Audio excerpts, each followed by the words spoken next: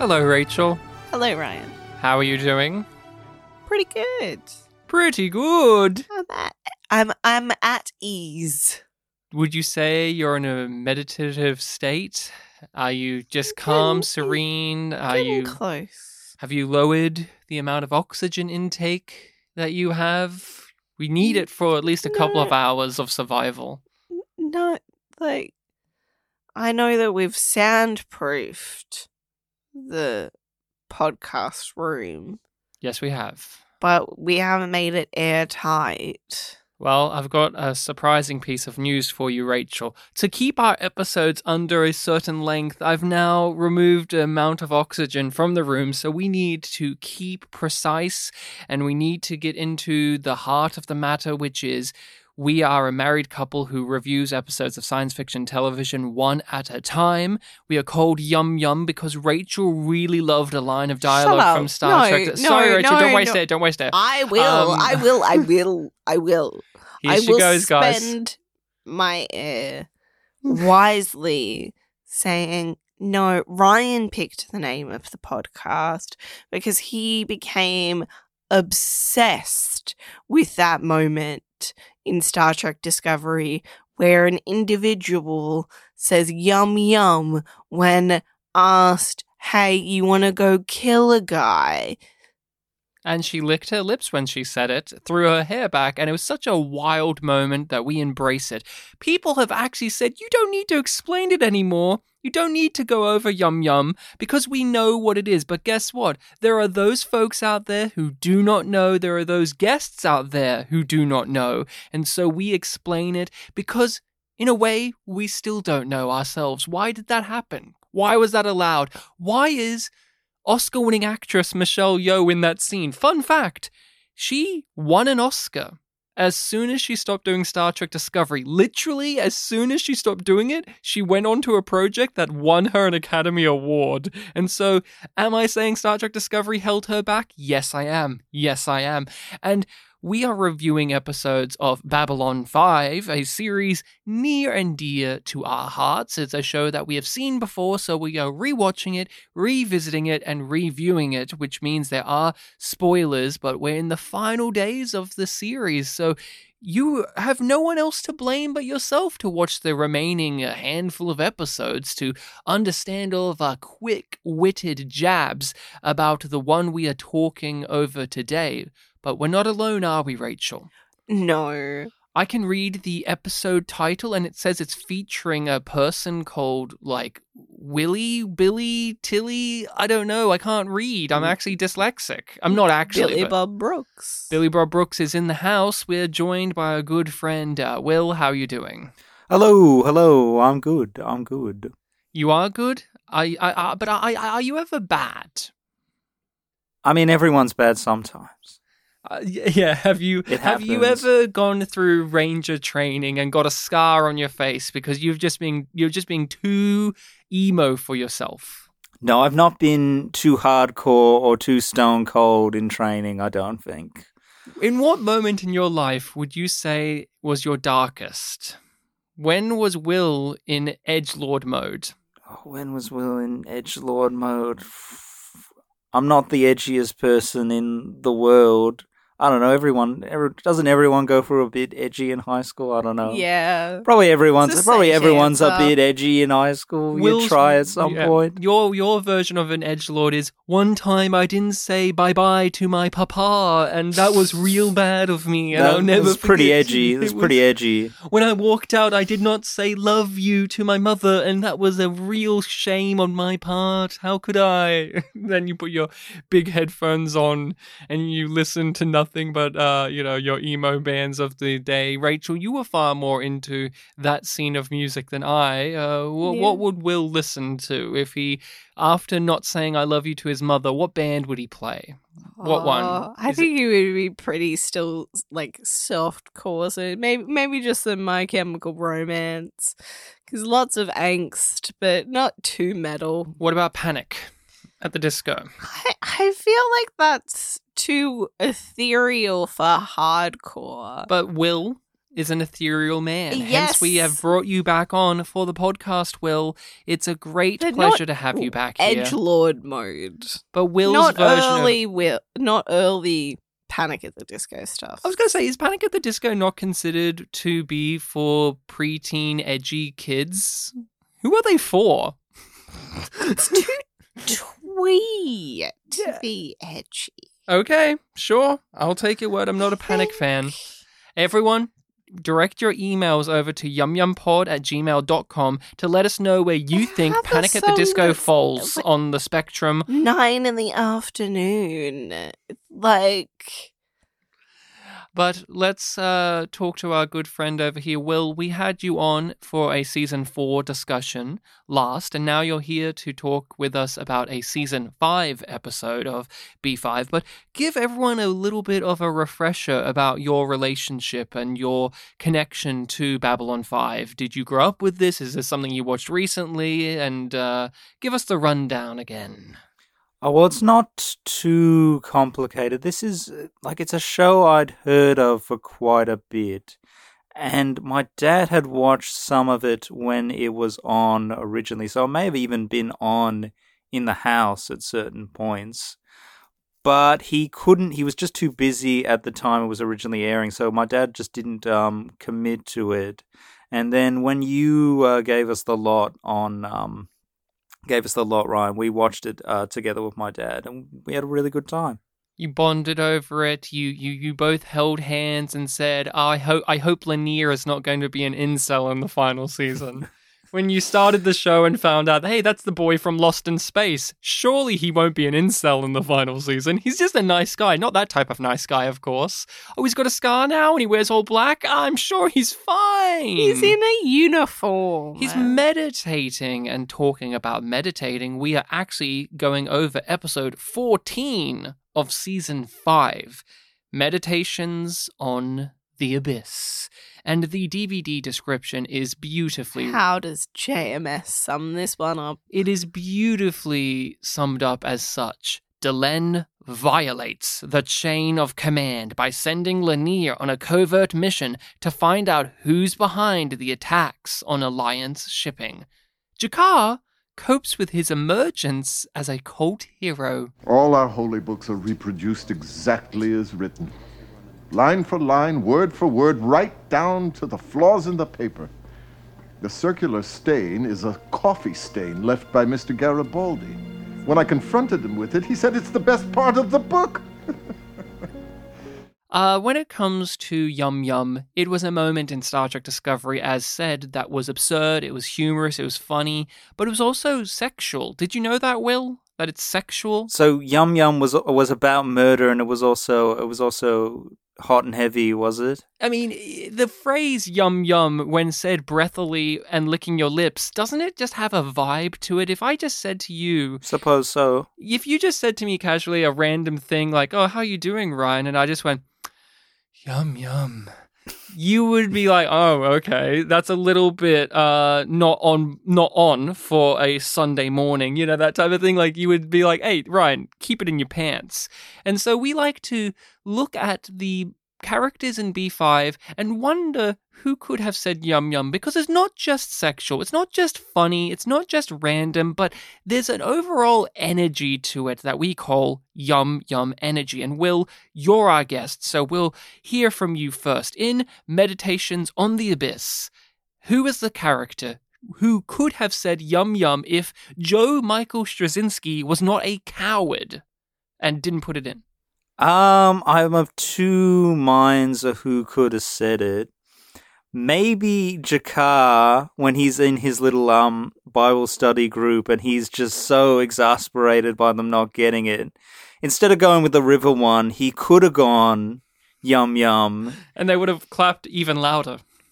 That would have got an even greater reaction. And then maybe, I forget his name, but the captain of the Maria... Montoya. I remember his ship's name, his Yes. sister's name. Yes, Enrico Montoya. He was a hard ass for a lot of this episode, but he had his little playful moments. He might have said yum yum. Oh, I'm not sure in what context. I'm not sure in what context you'd ever say it. But He might have said it at He some did say point. Easter egg hunt and didn't give the Minbari context for what any of that means. He just assumes, hey, I know your religious stuff, you should know mine. Rachel. Yes, because Easter egg hunts are religious. But Easter. You know what I mean? Easter itself, but egg hunts. Well, I did Easter egg hunts for Easter. I've never done them outside of Easter. Sorry, it's not my fault. I didn't create the tradition. I just enacted upon myself. You're wasting air, honey. You literally stopped me from asking you who would be Yum Yum Sayer in this episode. And so I say Franklin. Franklin. Wow. Why? Because I see him saying it when he shrugs at Jakar, like, what you gonna do? I see him being like, yum yum. Will made a great point for the captain. He was in my list, but then I went through the episode. The captain's I an looked. easy I pick. looked at the characters who featured very, very, very much, and I realized there's one person for me, and his name is Michael Alfredo Garibaldi in the final scene of the Ooh, episode, yeah. in which he is drunk, but he is delivering yum yum energy. But I think we've all picked great options. Franklin, especially when he's standing in on the sermon that Jakar is giving at the end when they all leave, and he gives this smile and he throws his hands up in the air like, oh boy, that was crazy. He could have jabbed in a little yum yum Jakar, and then the captain, he could have said it. And I want to give a special shout out to the Minbari Ranger in training, Findel. He also had sweaty YYE, where he could have said it in a stressful moment rather than in a fun, playful moment. Meditations on the Abyss, Rachel. What are your thoughts on this episode? What's been your history with it? Has this one fared in the mind as well as others? I like the content, not the context. I enjoy what happens in this episode, aside from the context of Linear being an incel. I don't like it. I don't want it. I want it erased. I want that removed. You want it out of your narrative, even though it is the narrative. Yes, but if it was just that part was just cut out, the scenes were played a little bit different because it's a lot of subtext. It's not like Linear's like, I love you and you'll never love me. It doesn't go fully there, but it's as close as Babylon 5 gets to that. I always give this episode a lot more shit than it actually deserves. In my recollection, I think of this as a very boring episode, as one that does not stack up particularly well in comparison to others. Another gimmick episode of sorts, because it's Linear and Jakar. I guess I don't look at it as a gimmick episode. I more look at it as similar to some of the others of Season 5, in which it's a slow burn approach to a character study, and it is weaving ever so lightly into the overarching narrative, which in this case is the Alliance shipping line attacks. But another episode without Lockley. I really enjoy this episode when I actually do sit down and watch it. It has a very playful attitude. It has a lot of heavy material, especially with Linear, but even in that, the captain and the other ranger and all of the people in Jakar's story, all of Londo's stuff, there's a real permission to just have fun. Londo's cracking wise about the Drazi. Veer is going off the chain with a sword. It's just a really delightful episode. And I think this one is an improvement of similar stories we've seen in this season. Like with the two Minbari rangers that visited Babylon 5 earlier in the season. I feel like this is a better version of that episode, in which one of the rangers this time is actually a character we know. It's Linear. And I think this does a greater job of establishing why we would even want a story following the Rangers rather than our crew on Babylon 5. the actual command staff of B5 are not in this episode all that much. They have a dinner scene. They're sprinkled in here and there, but I didn't miss them like I do in other season 5 episodes in which Sheridan or Delenn or Franklin or Garibaldi aren't as prevalent. For you, Will, I wanted you to come on for a season 5 episode, and I thought this could be a good one because it follows through on some of the G'Kar stuff we talked about with you last time. Last time, he was offered to be the leader of his people, and then he rejected it, and now here he is again having to be a spiritual leader. But also, I was keen to know your opinions on the linear storyline as it went along, because we haven't, in our private time, talked about it all that much. But what are your thoughts and feelings and your overall connection to Meditations on the Abyss?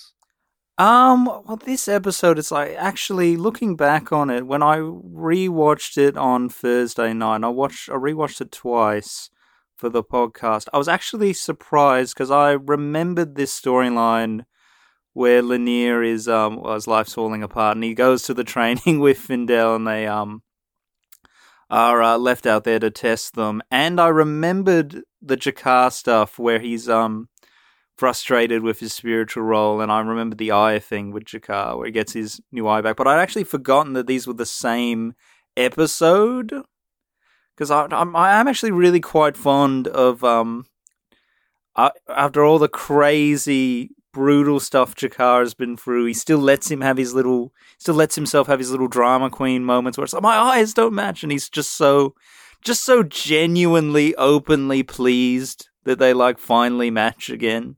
I really enjoyed that one. The Lanier plot, I get what Rachel's saying, where it's like, this is like, it's kind of an unpleasant plot line, because it's like, you like Lanier, you don't want to see his life go in this direction.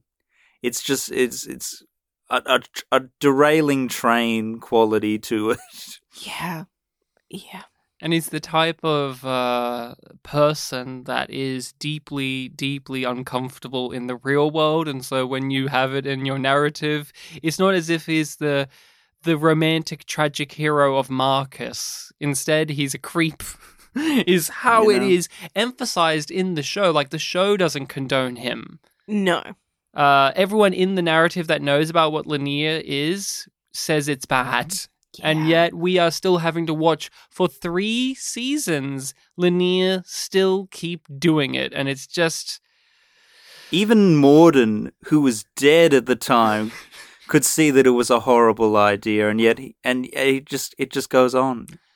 Will brought up a really brilliant point about G'Kar that I like as well, which is we have him go through this religious awakening. He's been through a trial of fire. He's gone through so much, and yet the narrative can still afford him those moments of flamboyancy, those moments of just being a prissy little bitch, being a little drama queen, being a trickster. We've had him be the bodyguard to Londo because he thought it would be really funny. That was the reason he wanted to be a bodyguard for Londo, was it would be really funny if I did that.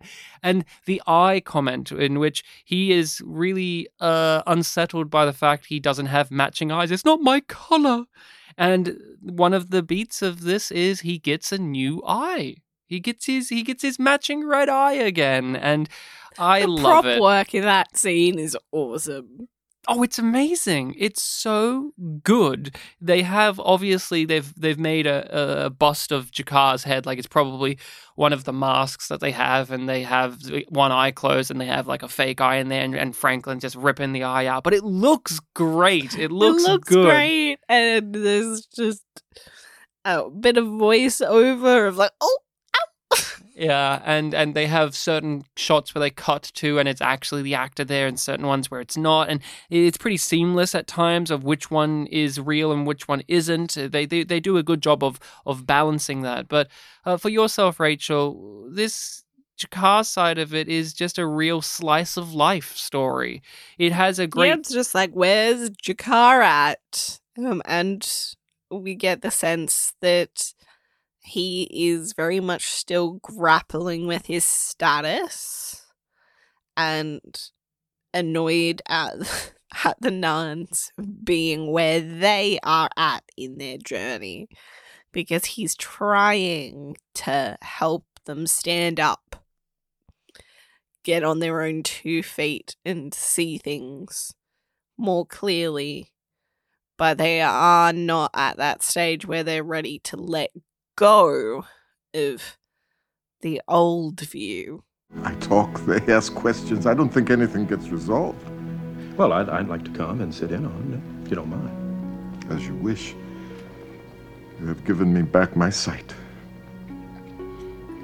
The least I can do in return is share a little of my confusion. Franklin wants to be his friend, wants to sit in and hear all of this good word. He's read his book. He's the only human character outside of Garibaldi we know to have read Jakar's book. We don't know if Sheridan sat down and read it. We only know Franklin has, and it makes a lot of sense because Franklin is underneath a religious man. Underneath all of his science, he's a deeply spiritual and religious man. And I really liked their bond, their connection in this episode. It's only in a handful of scenes, but they've both been here since the beginning of the show, and we get certain amount of scenes between the two of them, but they do have a great rapport on the screen together. And as you said, Rachel, it's a strong dynamic. What are the things that you feel help connect these two characters together when in reality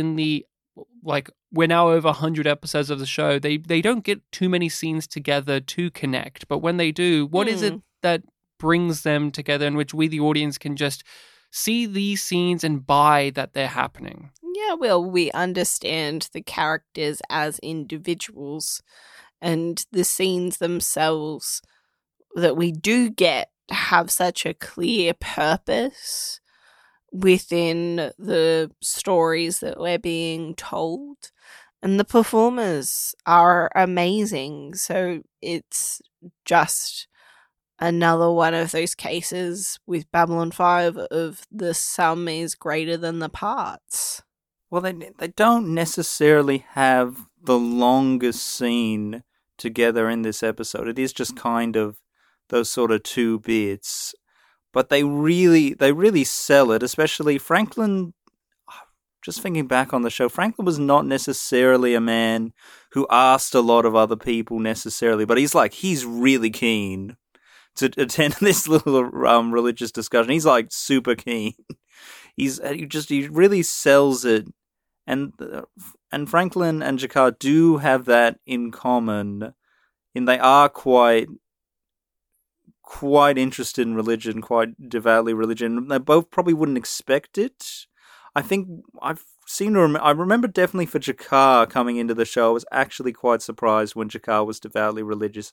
I don't remember if I was surprised when Franklin was devoutly religious, but I probably was. Because in the first season, he's all science, and he's very dismissive of a lot of things, but he has a cool future religion, or like a sci-fi religion of once we met aliens, it opens up the amount of perspective we have on the world around us. And so would that not change the relationship of faith? And I really appreciate that because G'Kar himself, although devout in his specific beliefs, over the course of the adventures he's had to really open himself up to concepts that go beyond the book of Jaquan. Hence, he's writing his own book, and he's been influenced by the Vorlons, but he's also been influenced by the Centauri, and he's been influenced by Babylon 5, and it's all bleeding through into his work. And Franklin, his religion is basically to co-opt and to examine and to study all of these different faiths, including emerging ones like G'Kar's. So I think it adds up. But one of the things I've not really thought too hard about, but it really hit me in the face with this is G'Kar and Franklin have had a bond with one another because they've never asked for anything from one another, but they've provided things to one another. So I think back to Franklin delivering to G'Kar the message from the Centauri Emperor about how they're they're wanting peace, or when the Centauri were making their move to go attack the Narn homeworld, Franklin was the one that told G'Kar that when nobody else had figured it out, and he had nothing to gain from that. But like Franklin has no allegiances No. to any specific group because he has an allegiance to all groups Life. in terms of life itself, and he has a moral compass that's very strict. Rachel, G'Kar has had many facets, but is spiritual leader G'Kar one of your favorite versions? Yeah, because it's the culmination of all of the previous iterations of G'Kar. Without all of those eras, he wouldn't be where he is now. And what did you think of his speechifying in this episode? I thought that it was really good because it's written in a way where you can understand G'Kar, but you can understand why the Narns don't understand G'Kar. We've gone through the journey with him. Mm. So when he's giving these soliloquies, these giant paragraphs of text of him still figuring it out, because the way that it's delivered and the way it's written is, you can tell that this isn't a pre-prepared speech, that it's not something, it's off the cuff. He's kind of rambling in a lot of ways, but he got asked a question and he's figuring out the answer as he's answering it. I mean, it's a good scene. It's probably, I think it might be the best scene in the episode. And it does tie in to, because the last episode what we did was The Long Night, the end of the Mad Emperor arc, and it's like that has a very similar moment. This one was more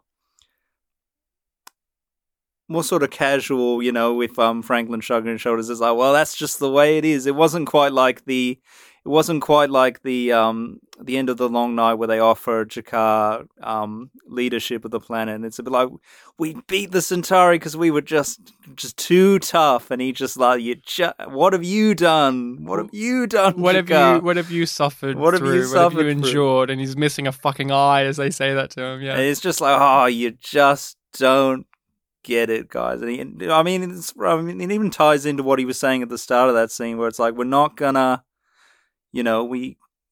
We can't be free unless we can laugh at ourselves. Last time he was laughing in despair of like, wow, they just don't fucking get it. Oh, how wild. But this episode, there's still that despair of they don't get it, but he's far more in tune with it now. He's like, okay, they don't get it now, but perhaps we can get there. Slowly but surely. Well, in The Long Night, he's like, man, I can't deal with this. I'm out of here. This is the funniest shit right now. Yeah, he's embraced. He's like, okay, they don't get it. I get it. But I've got to, you can't just throw your hands up and just oh, it's just too sad. I've just got to walk away. It's like, no, you got to try and help people out. Yeah, he won't abandon them. Truth is a river. There you go. What's God? The mouth of the river. There you go. Hey, he is that teacher, right, Rachel, that you see in some schooling environments in which the kids just don't get the thing, and so it's like, well, okay, here's the fucking most blunt way of giving it to you. Will that do you? Will that give you the things you need? Because I need to move on. Okay, I need to move on. Yep, you won't figure out the answer, so here it is. But they're trying. That's Yeah. the important thing. They're trying. But they aren't ready. The Narn still are needing it their way. When he answers that question to begin with, he says, you don't actually want to know the answer to it. Yes, we do. No, you don't. And they don't. They don't want to know it. They just want to be reassured that their values are correct. They want to be reassured that the light that shines on them is God, and that God has looked upon them. And that whole speech about the light is really applicable to the Narns, but they aren't all the way there. And it's kind of tragic, don't you think, Rachel, that the Narns are a race that we find to be very sympathetic because the war has happened, their history, we've been told it, and because G'Kar and Talon are both deeply likable characters, and yet they are the ones that still have not progressed too much since we started the show, like the culture itself. Yeah, but they haven't devolved like the Centauri, so it's all a matter of perspective. I guess that's a fair way of looking at it. Talking about the Centauri, we have some shenanigans happening. Veer is promoted. Veer is going to get the job of ambassador to Babylon 5 once Londo leaves, but he's not quite ready yet, Will. He's not quite ready yet, and this is definitely highlighted by him getting fast food. Yeah. And Minbaris, you know? And apparently, like, he throws it up.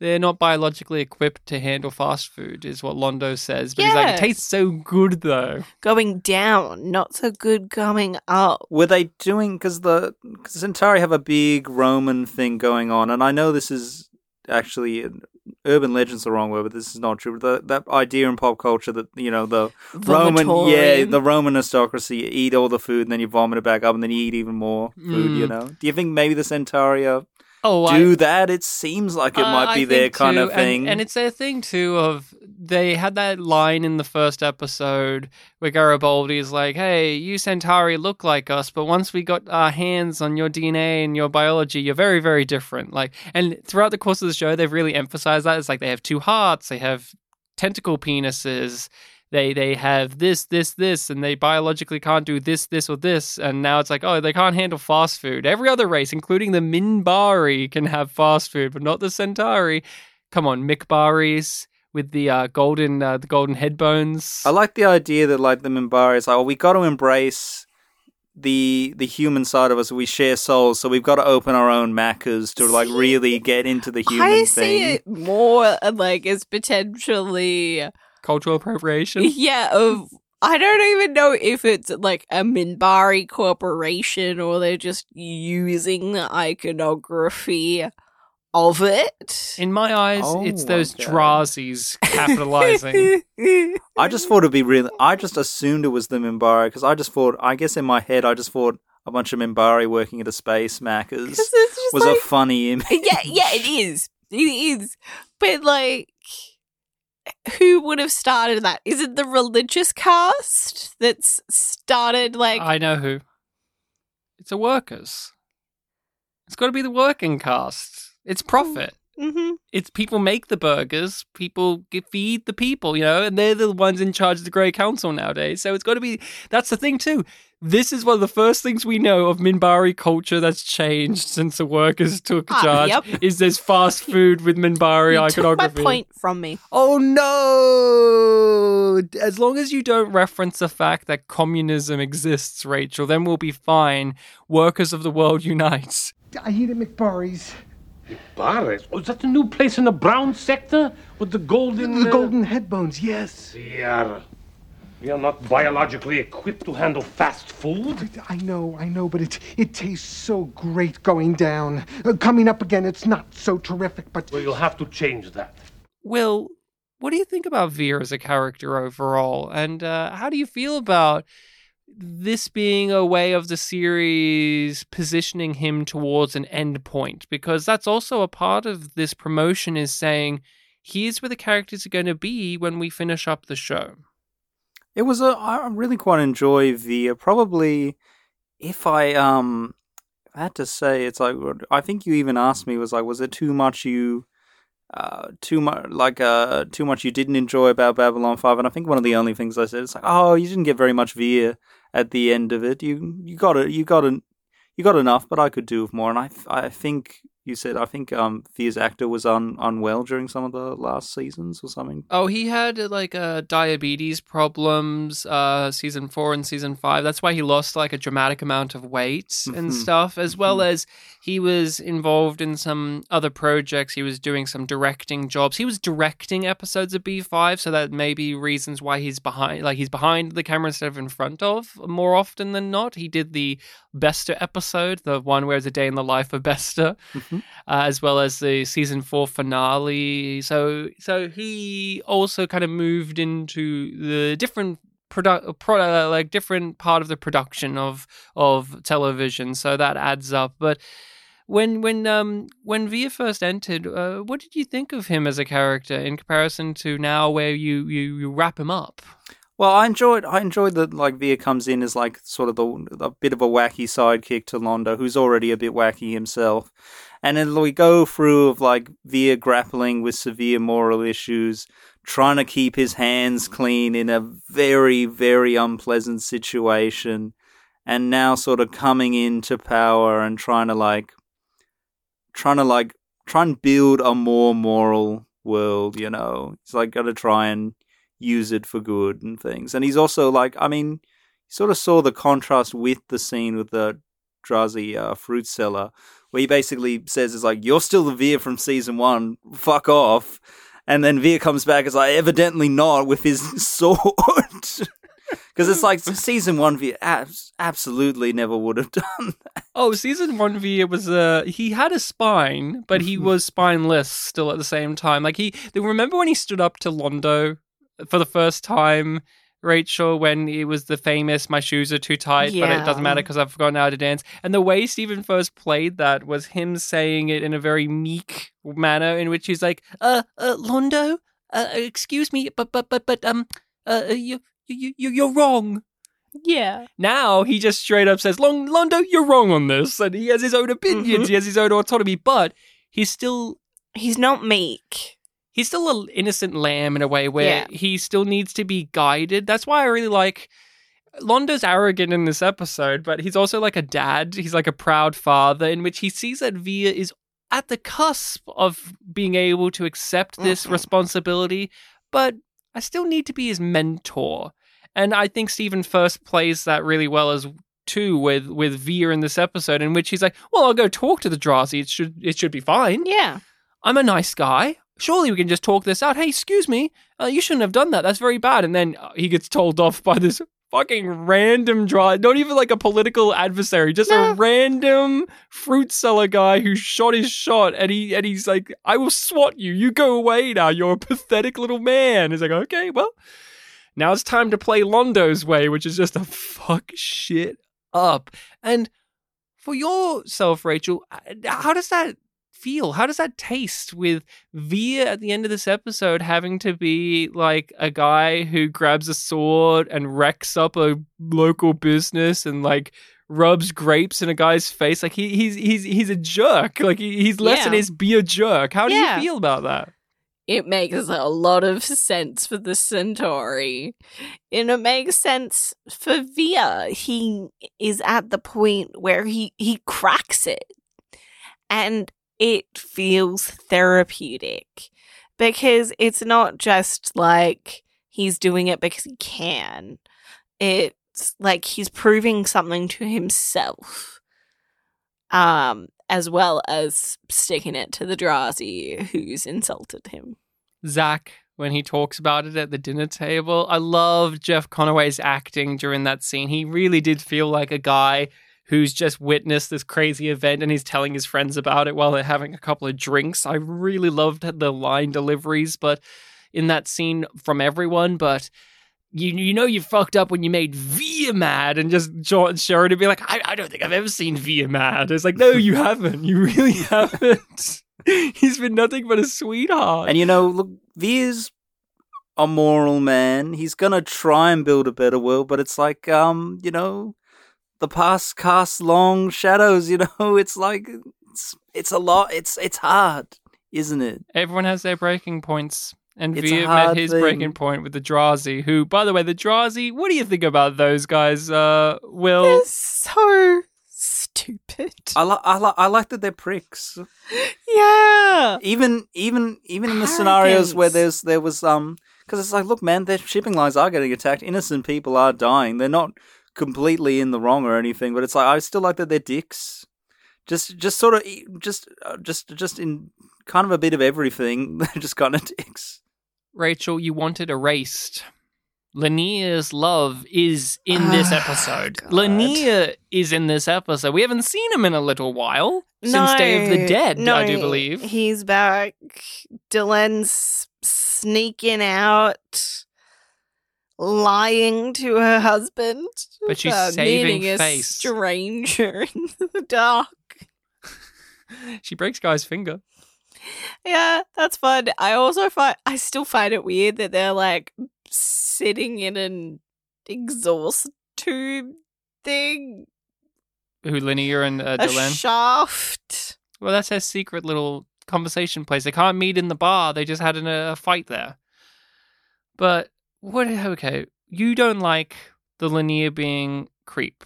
That's very obvious if Yes. you've listened to previous episodes. I get it, but I don't like it. How do you feel about how it was handled here? Because it's primarily Yeah, in the conversation between Yeah. Linear and Delenn. It's got mostly some- fine. I think it's subtle enough in this where it's just the right amount of uncomfortable. You're like, can you just stop, Linear? Can you just stop? And he refuses to.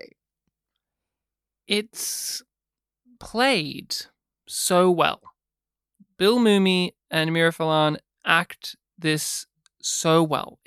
They've every time they've had to touch the issue in the show, these two performers rise to the occasion. They play it so subtly, and yet because it's so understated every time, it makes it all the more just, I want to rip my hair out. Yeah, she doesn't want their relationship to change, which has been her perspective for a long time. She's like, I saw it coming, but I just didn't want to acknowledge it. I thought if I didn't say anything, it would go away. And she's still acting like that. She has to lie to John to do this because she wants to do this. And is she just using Linear because he is someone that she has always been using? And he mentions that, hey, if I didn't train so hard, if I didn't do all of this stuff, would you have called upon me for the job? And she gives an answer by giving no answer at all. She just has this expression on her face, and it says everything you need to know, which is yes, you doing all of this. You basically sacrificing yourself for me yet again benefits me yet again. And I will use this to my advantage because Delenn consistently does that. She uses the tools at her disposal, even when those tools are people. It's not to say that Delenn does not have sincere feelings and she does not care, but she, in her position within her culture and now within this alliance, a part of her daily life is to use people. That's just the truth. She's had to use Jakar. She's had to use Sheridan. That's just the truth of it. And that's what Delenn has always had for Linear. They may be friends. They may be comrades in arms. They may have been there for one another in their darkest of times. But it's always been a distinct relationship. Yeah. She is the boss and he is the employee. Like, Always she's in charge and he's subservient. Always. And when he runs away, when he says, I can no longer abide by this, it is tearing me up inside, I am leaving, he and her cannot help but somehow bring that dynamic back to one another. I hear you have been training harder than you should. You should go more slowly. And if I had not worked hard to be ready, would you have called me now for this? Well, it's I said before, it's an unpleasant plot line, but it's an important one, and I think it was kind of a logical direction for it to go, because it's not his first episode. I think it's fairly early on. You know the one when Linear and Garibaldi build the motorcycle together? Yes, eyes, yeah. That one always stands out with me, but I think, and Linear is still a lovely, lovely person with no caveats in that episode, but it's like, even in that one where he's talking about the masculinity of hopping on the chopper and the freedom of it, it's like there is a bit, even very early on with Linear, a bit of a crisis of masculinity, I guess, going on. And I think kind of his role in Minbari society, where he's the sort of the very polite, very deferential priest kind of thing, I think it would be the kind of thing that might foster those sort of feelings. Where especially, I think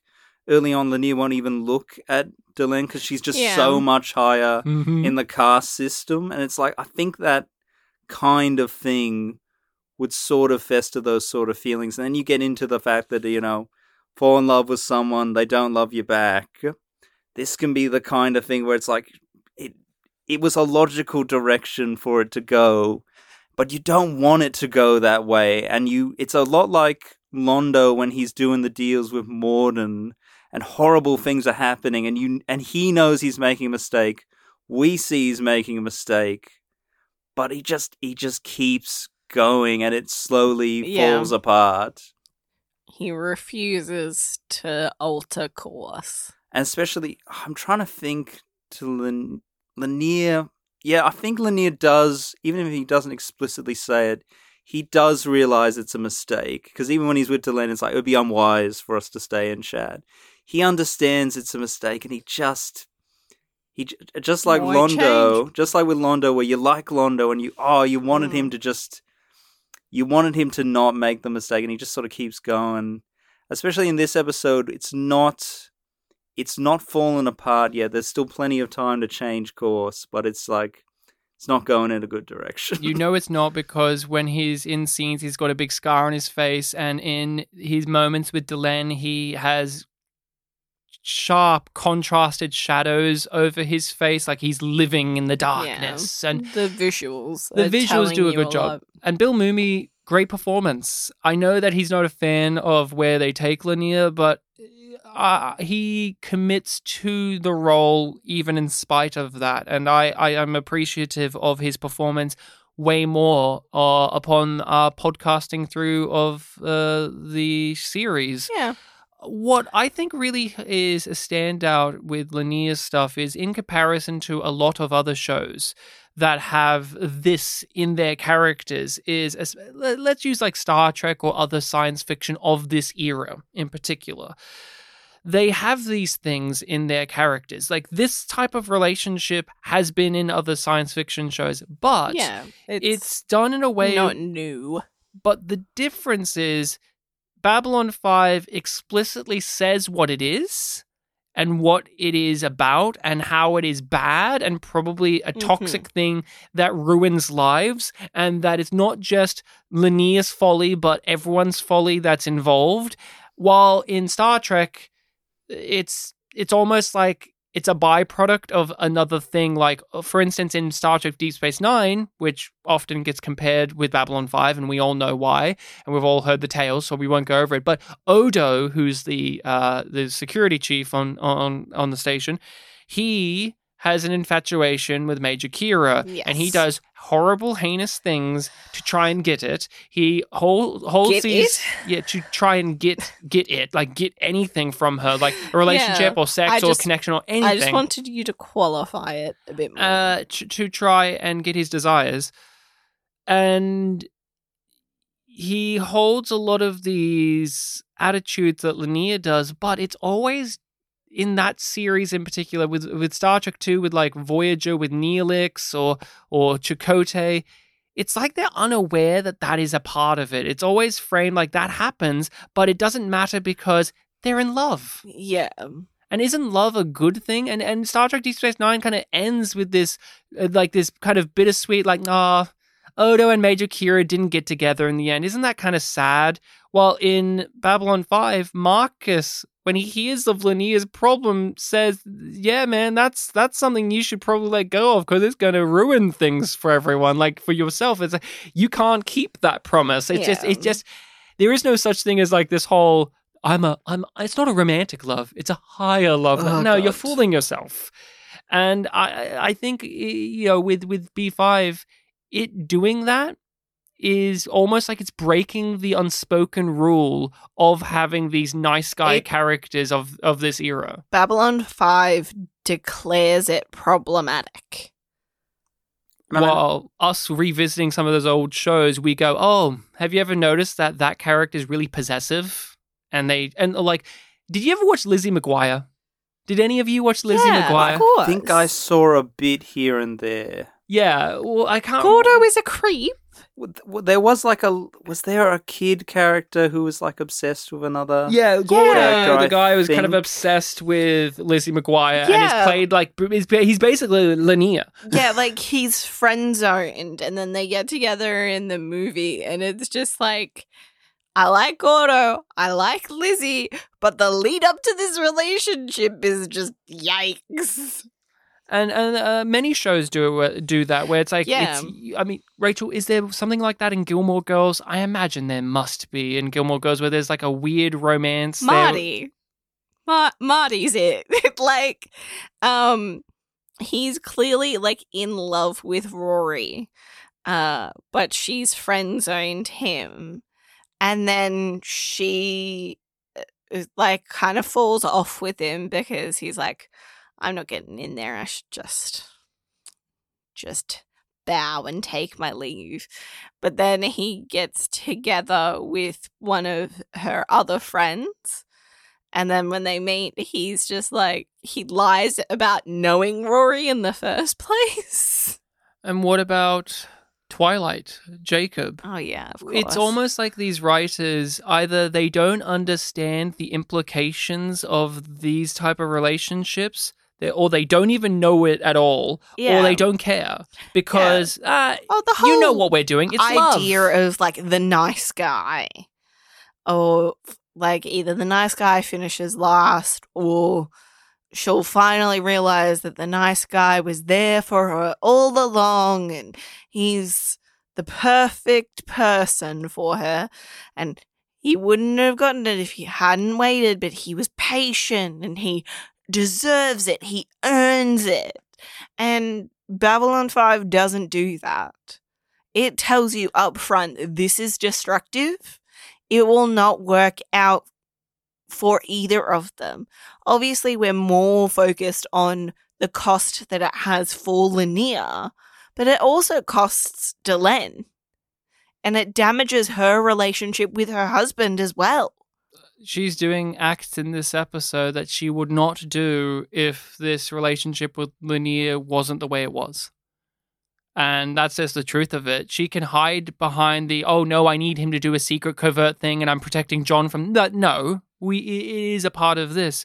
And Will, with all of these things said, in your opinion, as someone who's only seen the show once through and relatively recently, what is the point of doing this? What is the point of doing this and attaching it to Linnea? Like, what is the thing that you get out of it? Because most people, like Rachel, just want to erase it because what you get out of it is just icky. So uncomfortable.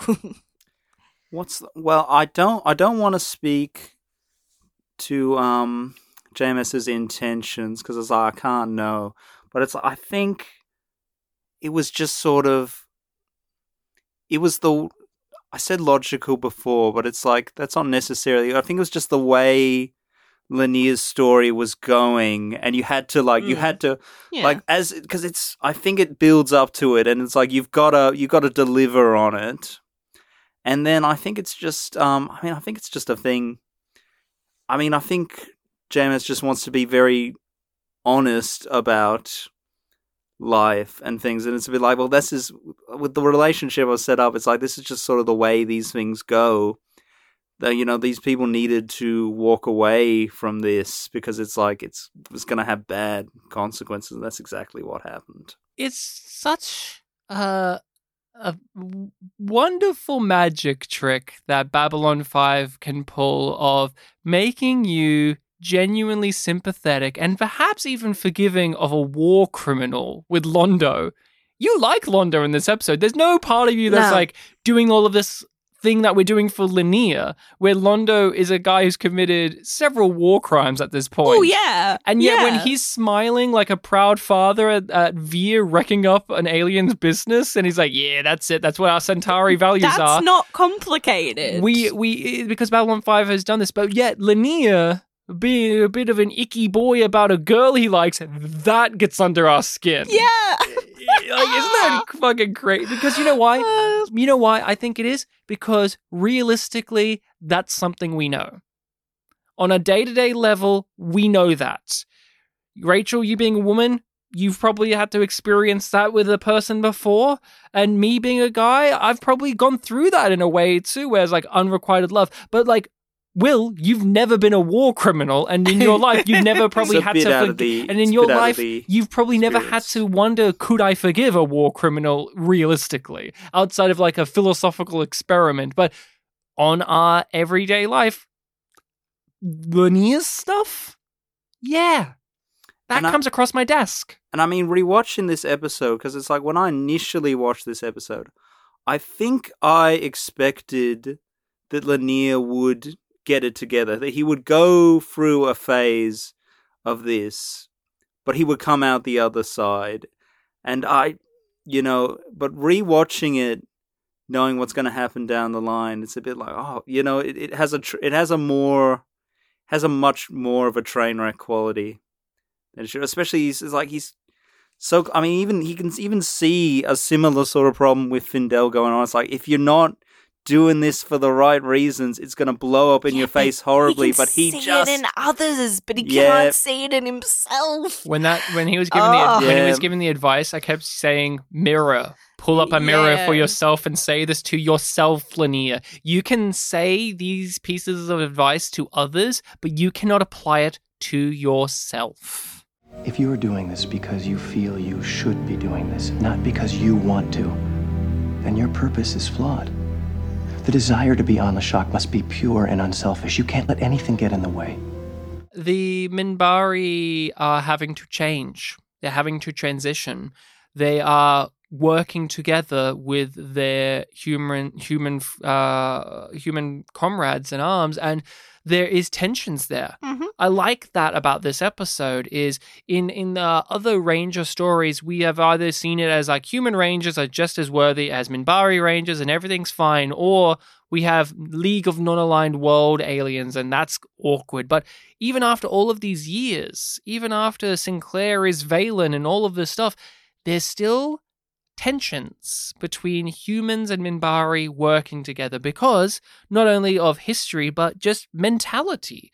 There's a human captain of this Ranger ship, and Fendel doesn't like him. He doesn't appreciate these human ways. Our traditions have worked for thousands of years, so why change it? And Lanier says, well, thousands of years ago, we didn't have spaceships, so should we just not use spaceships now? Like, should we go back home?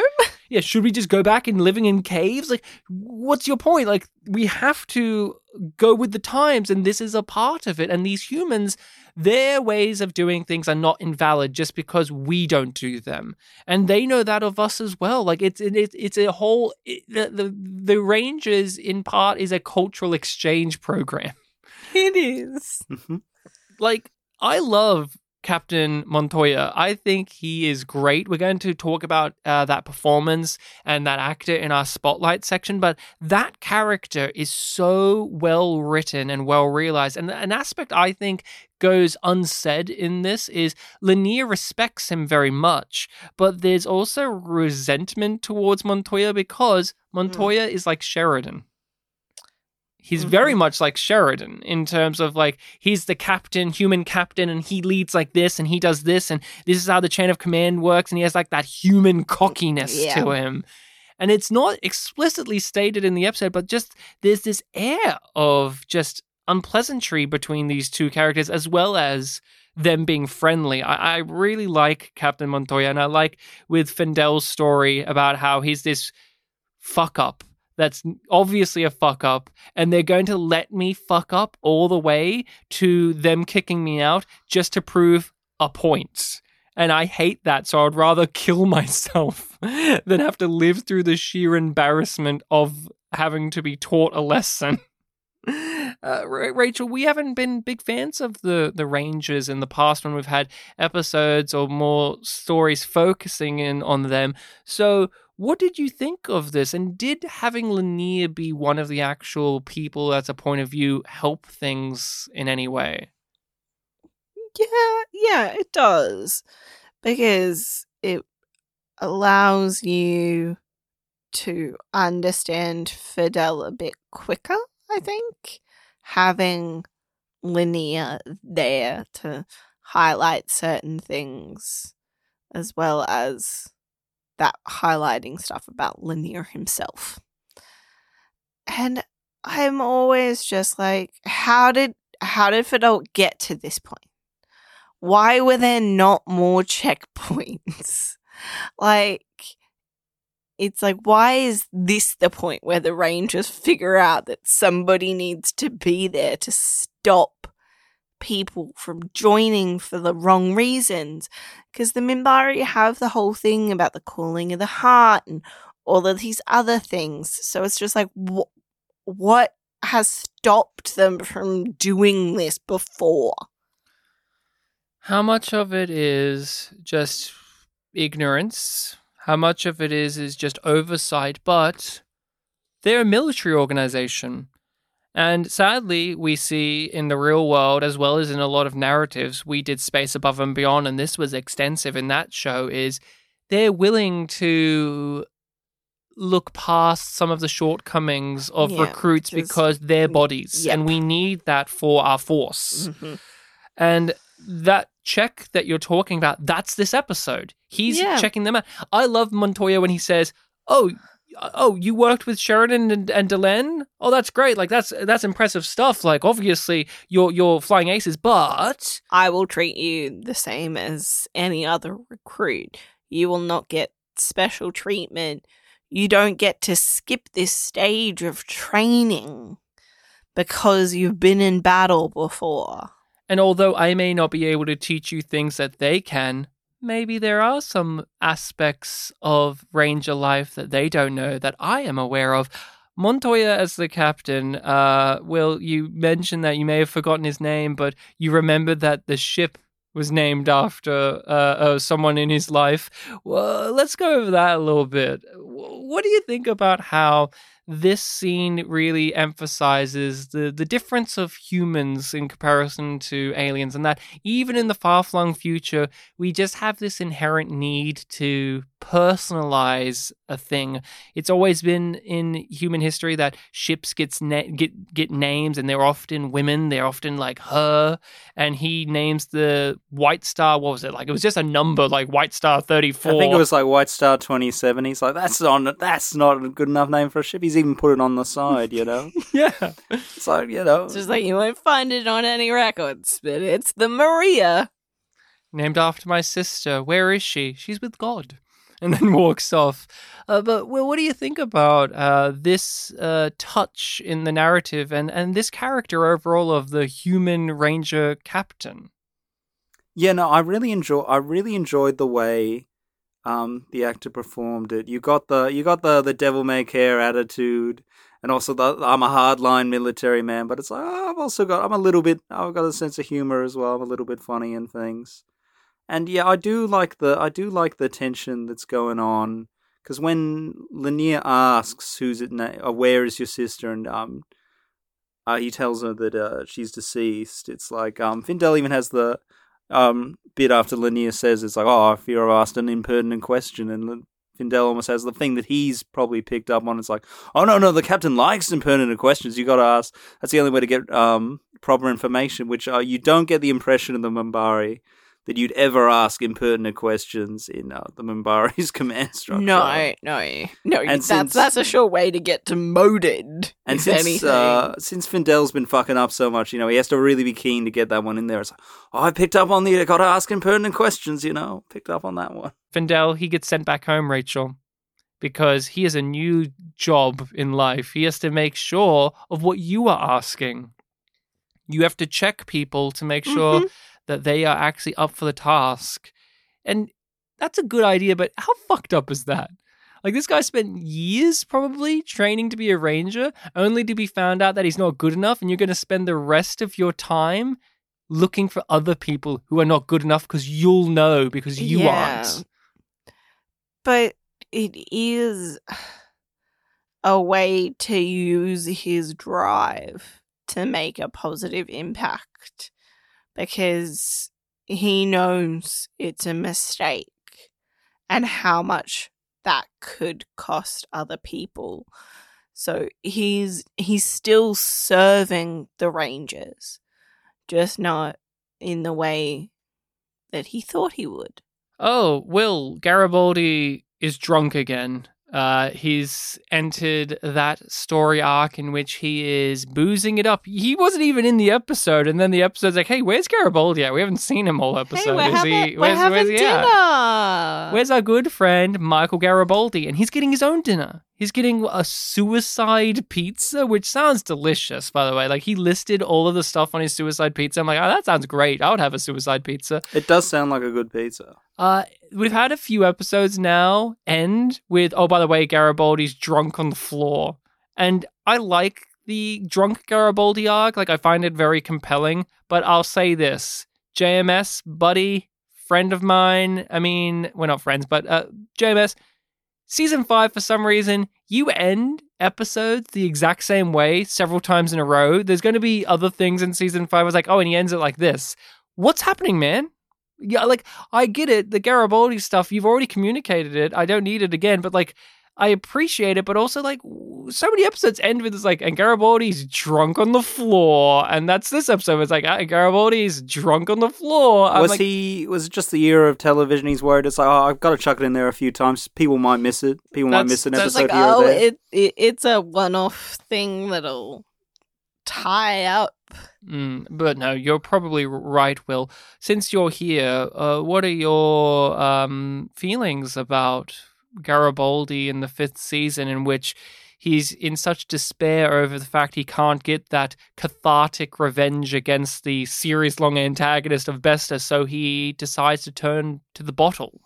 Well, Garibaldi's another character who's going in B5 is going through the "my life is falling apart" kind of thing, where he's like he's hopelessly drunk. Has he committed the bombing at this point? I can't remember, where he bombs the Psycho building on Mars, you know? No, that hasn't happened yet. No, so we're building up to him falling apart. Yeah, so with that's more like Lita's stuff, but he's like, eventually he teams up with Lita to do stuff against the Bester, but at this point, he's just getting drunk and sleepy a lot. I mean, we got to keep in mind, you know, he went keeps through on singing about wanting to go to bed. A horrible neurological alteration and like betrayed one of his friends, man. It's like he's probably in pretty good condition, just being hopelessly alcoholic at the minute, to be all things considered. That is, it could be worse, and it's not great. Oh, and especially for him, it's heartbreaking because he has since the beginning been a recovering alcoholic, and we have seen him slip up once before in season 1, but in between then and now, he's been on the straight and narrow, even in spite of all of these things. And it's about the fact he can't get the ability to unleash all of this anger. He turns to destruction of himself, as stated. Because he can control that. So where is Garibaldi? I haven't seen him all day. I thought he was going to come. I sent him a note. Perhaps he didn't get it. It's getting pretty thin. So we better start talking about an actor or actress that appeared in the given episode, go over their performance, any interesting pieces of trivia, as well as things they have starred in. And we are going to be talking about the actor behind the role of Captain Enrico Montoya. And by the way, I love how he says all of his lines. He just has this real flair of like... You have fun with him. He has this line delivery of, yeah, I'm the lead character of the show. Haven't you noticed? Like, he really plays it like, yeah, it's my story, by the way. It's my story, and you should have known that. Especially, he didn't have too many lines or too many scenes, but he's like very memorable. Very memorable. He has a very specific look and the way he holds himself. So the actor is Richard, and I don't know how to pronounce his last name, because when I looked it up on the internet how to pronounce it, every source of how to pronounce it, there were people saying, that's not how you pronounce it. So please forgive me for butchering this, but Richard Wainingez, which, again, people like, it's a Y. You have to say Y, not Yai. So please forgive. But Richard has been in a few things, but I've already given some of my opinions on the performance. I really appreciate and love how funny he is. He's a really funny character. He's delightful. Wouldn't you agree, Will? Yes. I really liked. I probably shouldn't say it again, but I will. I really liked I'm a hard ass military man, but I also, doing my own way. But it's also like a real funny thing. It's like the bit where he's saying super serious. It's like, we're going on an Easter egg hunt today. I had to imagine that after they got out, he might have had a good giggle at that. It's like because saying that way. I really liked how he explained the Easter egg hunt and about there are 39 of them. Now, there's nothing wrong with a bit of competition, and he is just so much relishes in that fucking line delivery. And this guy, he's so charismatic. There's just a certain magic that actors have on the screen in which they just light it up. And as soon as you see him, you say, oh yeah, this guy is a captain of a bunch of ninjas in space. I completely buy that. Like, you never doubt it. And with the Rangers or any sci-fi show, there are those people where they walk on in with the makeup or the hair or the outfit, and sometimes you get I'm watching a show for dorks. And I've gotten that from the Rangers before. I find the Rangers to be particularly dorky. And it worked because Marcus was a dork. So it's like, okay, Marcus is a dork, but also he's incredibly sexy. Captain Montoya, I'm like, all right, I would watch a show with the Rangers because they seem legitimately badass, because he seems legitimately like a badass space captain, but he's like quiet and he's reflective, but when he needs to bust balls, he knows how to bust them. Were there moments for you, Rachel, in the performance or the characters' scenes that you gravitated towards? It all fairly evens. It all kind of evens out. Like, it's all just really good. But the moments where the character is delighted in what he's doing are particularly enjoyable. Let's go over some aspects of this actor's career. So he has been at it since the early 70s, and he finished up in film and TV around 2015, from what I could tell. Does not mean he's not still acting out there. I did have a look. He's on some social media sites, and it seems like he's just kind of chilling out for some business stuff, it seems like. I'm not 100%, but he's had a long career, a lot of one-and-done roles, not too many ongoing gigs and just shows. Just a little bit over 100 acting credits. 107, I want to say, acting credits. And Will, would you be surprised? Actually, I want to hear from you, Will. What type of character do you think he plays the most? What type of character does he play the most? Because that'd be hard. Because in this episode, you might think heroic, charismatic, big tough guy, big boss guys, but it's like maybe he worked not. from the 70s through to the noughties. Through to the 2010s. What kind? Well, I think if that's what he played in this, maybe that was not what he usually played. Maybe someone meek and minor. Maybe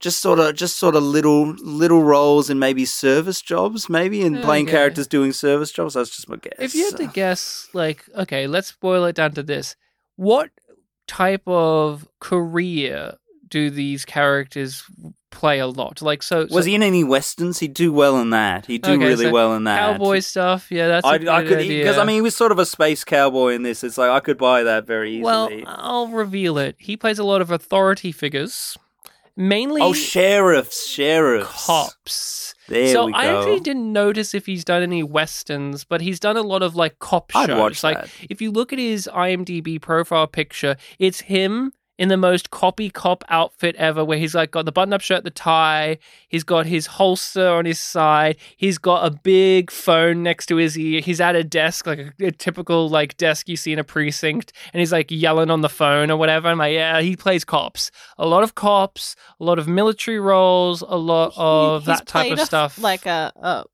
father in terms of being a priest a couple of times too. And also he's played a lot of roles that are either, you know, Hispanic in nature or Latino. He's played a lot of characters with names like Jesus or Enrico Montoya and stuff like that. And so he's had to play, I guess, a variety of ethnic roles in which it's like, hey, you have this certain look, so we need you for this type of character. And so he's had to do many things. So he's done it all. Like he's done the A-Team. He was in that. To relate it to Babylon 5, he was in Scarecrow and Mrs. King, which was Bruce Boxleitner's TV show before Babylon 5. It was like his crimey show. And that was one of the reasons they wanted Bruce Boxleitner on, because Scarecrow and Mrs. King was a big show. And if we could get the lead guy from that will bring people in. He was in Hill Street Blues, which was what Londo was in before Babylon 5. He was the resident snitch in that show who would come in every now and then. And so this actor was in Hill Street Blues, which, by the way, never forget, one of the head writers of Hill Street Blues was the guy Mark Frost, who went on to do Twin Peaks. So that's a piece of fun. And Babylon 5 has some Twin Peaks people from time to time. He was in MacGyver, Will, the iconic MacGyver. And he was in a superhero property. He was in the Flash TV show. As well as the Incredible Hulk. That's correct. He did both of those things. Rachel, were there any others that leapt out to you? Things that you've seen, perhaps, or things that you are aware of? He was in Bonanza. Mm-hmm. Hawaii Five-0. Different Strokes. Dynasty. Zorro, where he played 3 different characters. Yeah, that's the life you live when you're like a supporting actor. Days of Our Lives. Only in 3 episodes of that. Yeah. CIA Miami. CSI Miami. CIA was a different Miami. Yeah. But he was in The Shield. Law and Order, Dead on the Money. Oh, okay. He was in Murder, She Wrote. Yes. Do you want to know which episode of Murder, She Wrote? Of course I do. I'm so happy. It's an iconic episode of Murder, She Wrote. It's a late episode. It's like season 10, in which she's a famous writer. Everyone knows who she is. She lives in New York at this point. She writes on a laptop instead of a typewriter. And this is the episode in which Jessica Fletcher, Angela Lansbury, is introduced to the concept of VR. So you see her put on a big VR headset and solve a crime through VR. It's very iconically silly. And he's the cop in that episode where it's like, hello, Jessica Fletcher. Could you put on this VR headset for us and solve a crime? Like that, it's very silly. He's in Midnight Caller, which is a television series that Gary Cole was the lead in, and Gary Cole would eventually be the lead in Crusade, the spin-off series of Babylon 5. And yes, you said it, Zorro, but I'm really wanting to talk about one particular role. Hit us. It's called Carmen, a hip opera. He was in a movie starring Beyonce, who's Carmen, and it's a movie in the early 2000s, Will, called Carmen, a hip opera. Opera's one word. Obviously, it's a hip hop opera, and I was so fascinated by this. It's very low rated. The Beyonce fan base don't talk about it. I looked that up.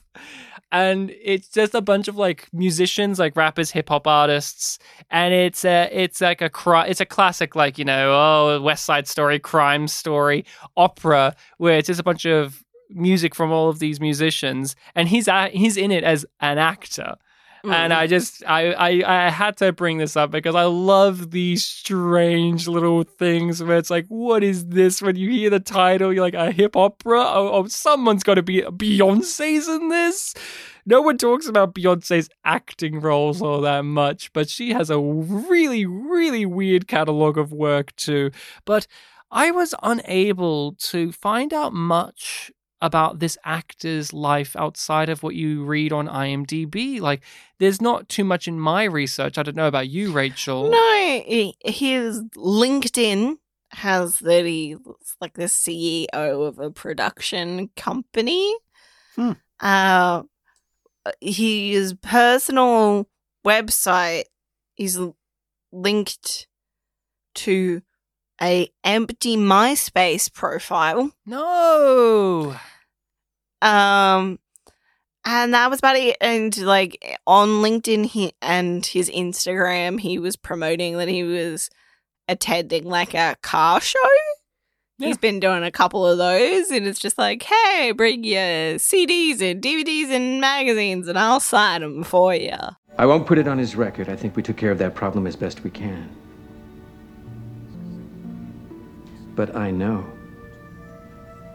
And you should learn one very important lesson.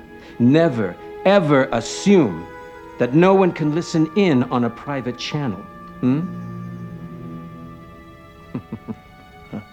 On our scale of yum being bad and yum being good, I want to hear from Will. Meditations on the Abyss, where does it fall? Will, yum, or yum? Look, it's definitely not my favourite episode, but I'm going yum. Yum. I have to agree with Will on this. I'm giving this a yum. Yum. It's not a like high yum, that it's a solid yum. Yum.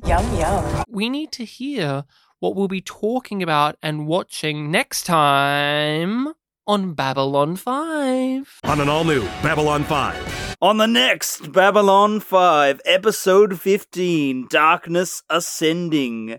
Command says one thing, his sense of duty says another. Lanier disobeys orders, commandeers a vessel, and risks his life to obtain holographic proof of Centauri involvement in the shipping line attacks.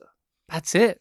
There's no other plots in that episode. It's just all Lanier, apparently. Lanier. That's the DVD description, but can I read another description? It's called My Description. Darkness Ascending. Lise returns. Yay! We love Lise. We all love Lise. Everyone celebrates as Lise returns.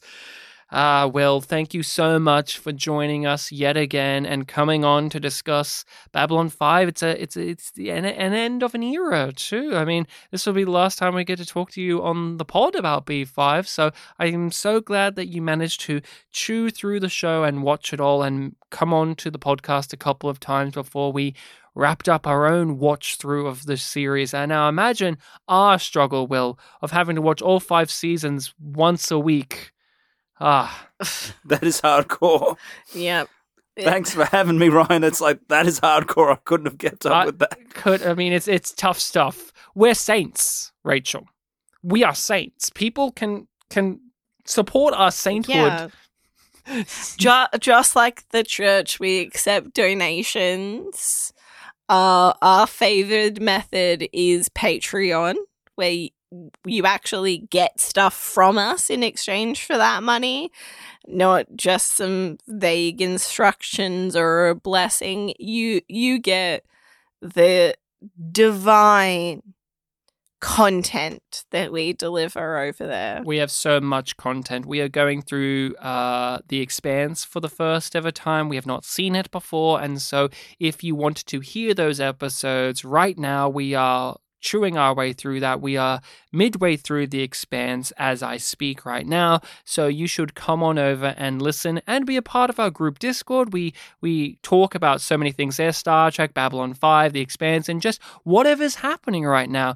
If you have not rated and reviewed the podcast on your podcasting site of choice, you should. It would mean the world to us, as well as follow us on the social medias or any of those podcasting sites you do use. We're on all of them, including YouTube even. We're on YouTube. We have the YouTube channel. People drop comments on there. It's a fantastic time to be had, so don't miss out. Feel free to suggest our podcast to any of your friends, family, or foes. And real big thank you for listening to us, for giving us your time, and for hearing us talk about Jakar's spirituality, which does get in the way of him saying a farewell that he used to say, but he no longer does. Is that a last gasp of breath before we open the door? To get fresh air before we suffocate to death, we must say a hearty good eating to you.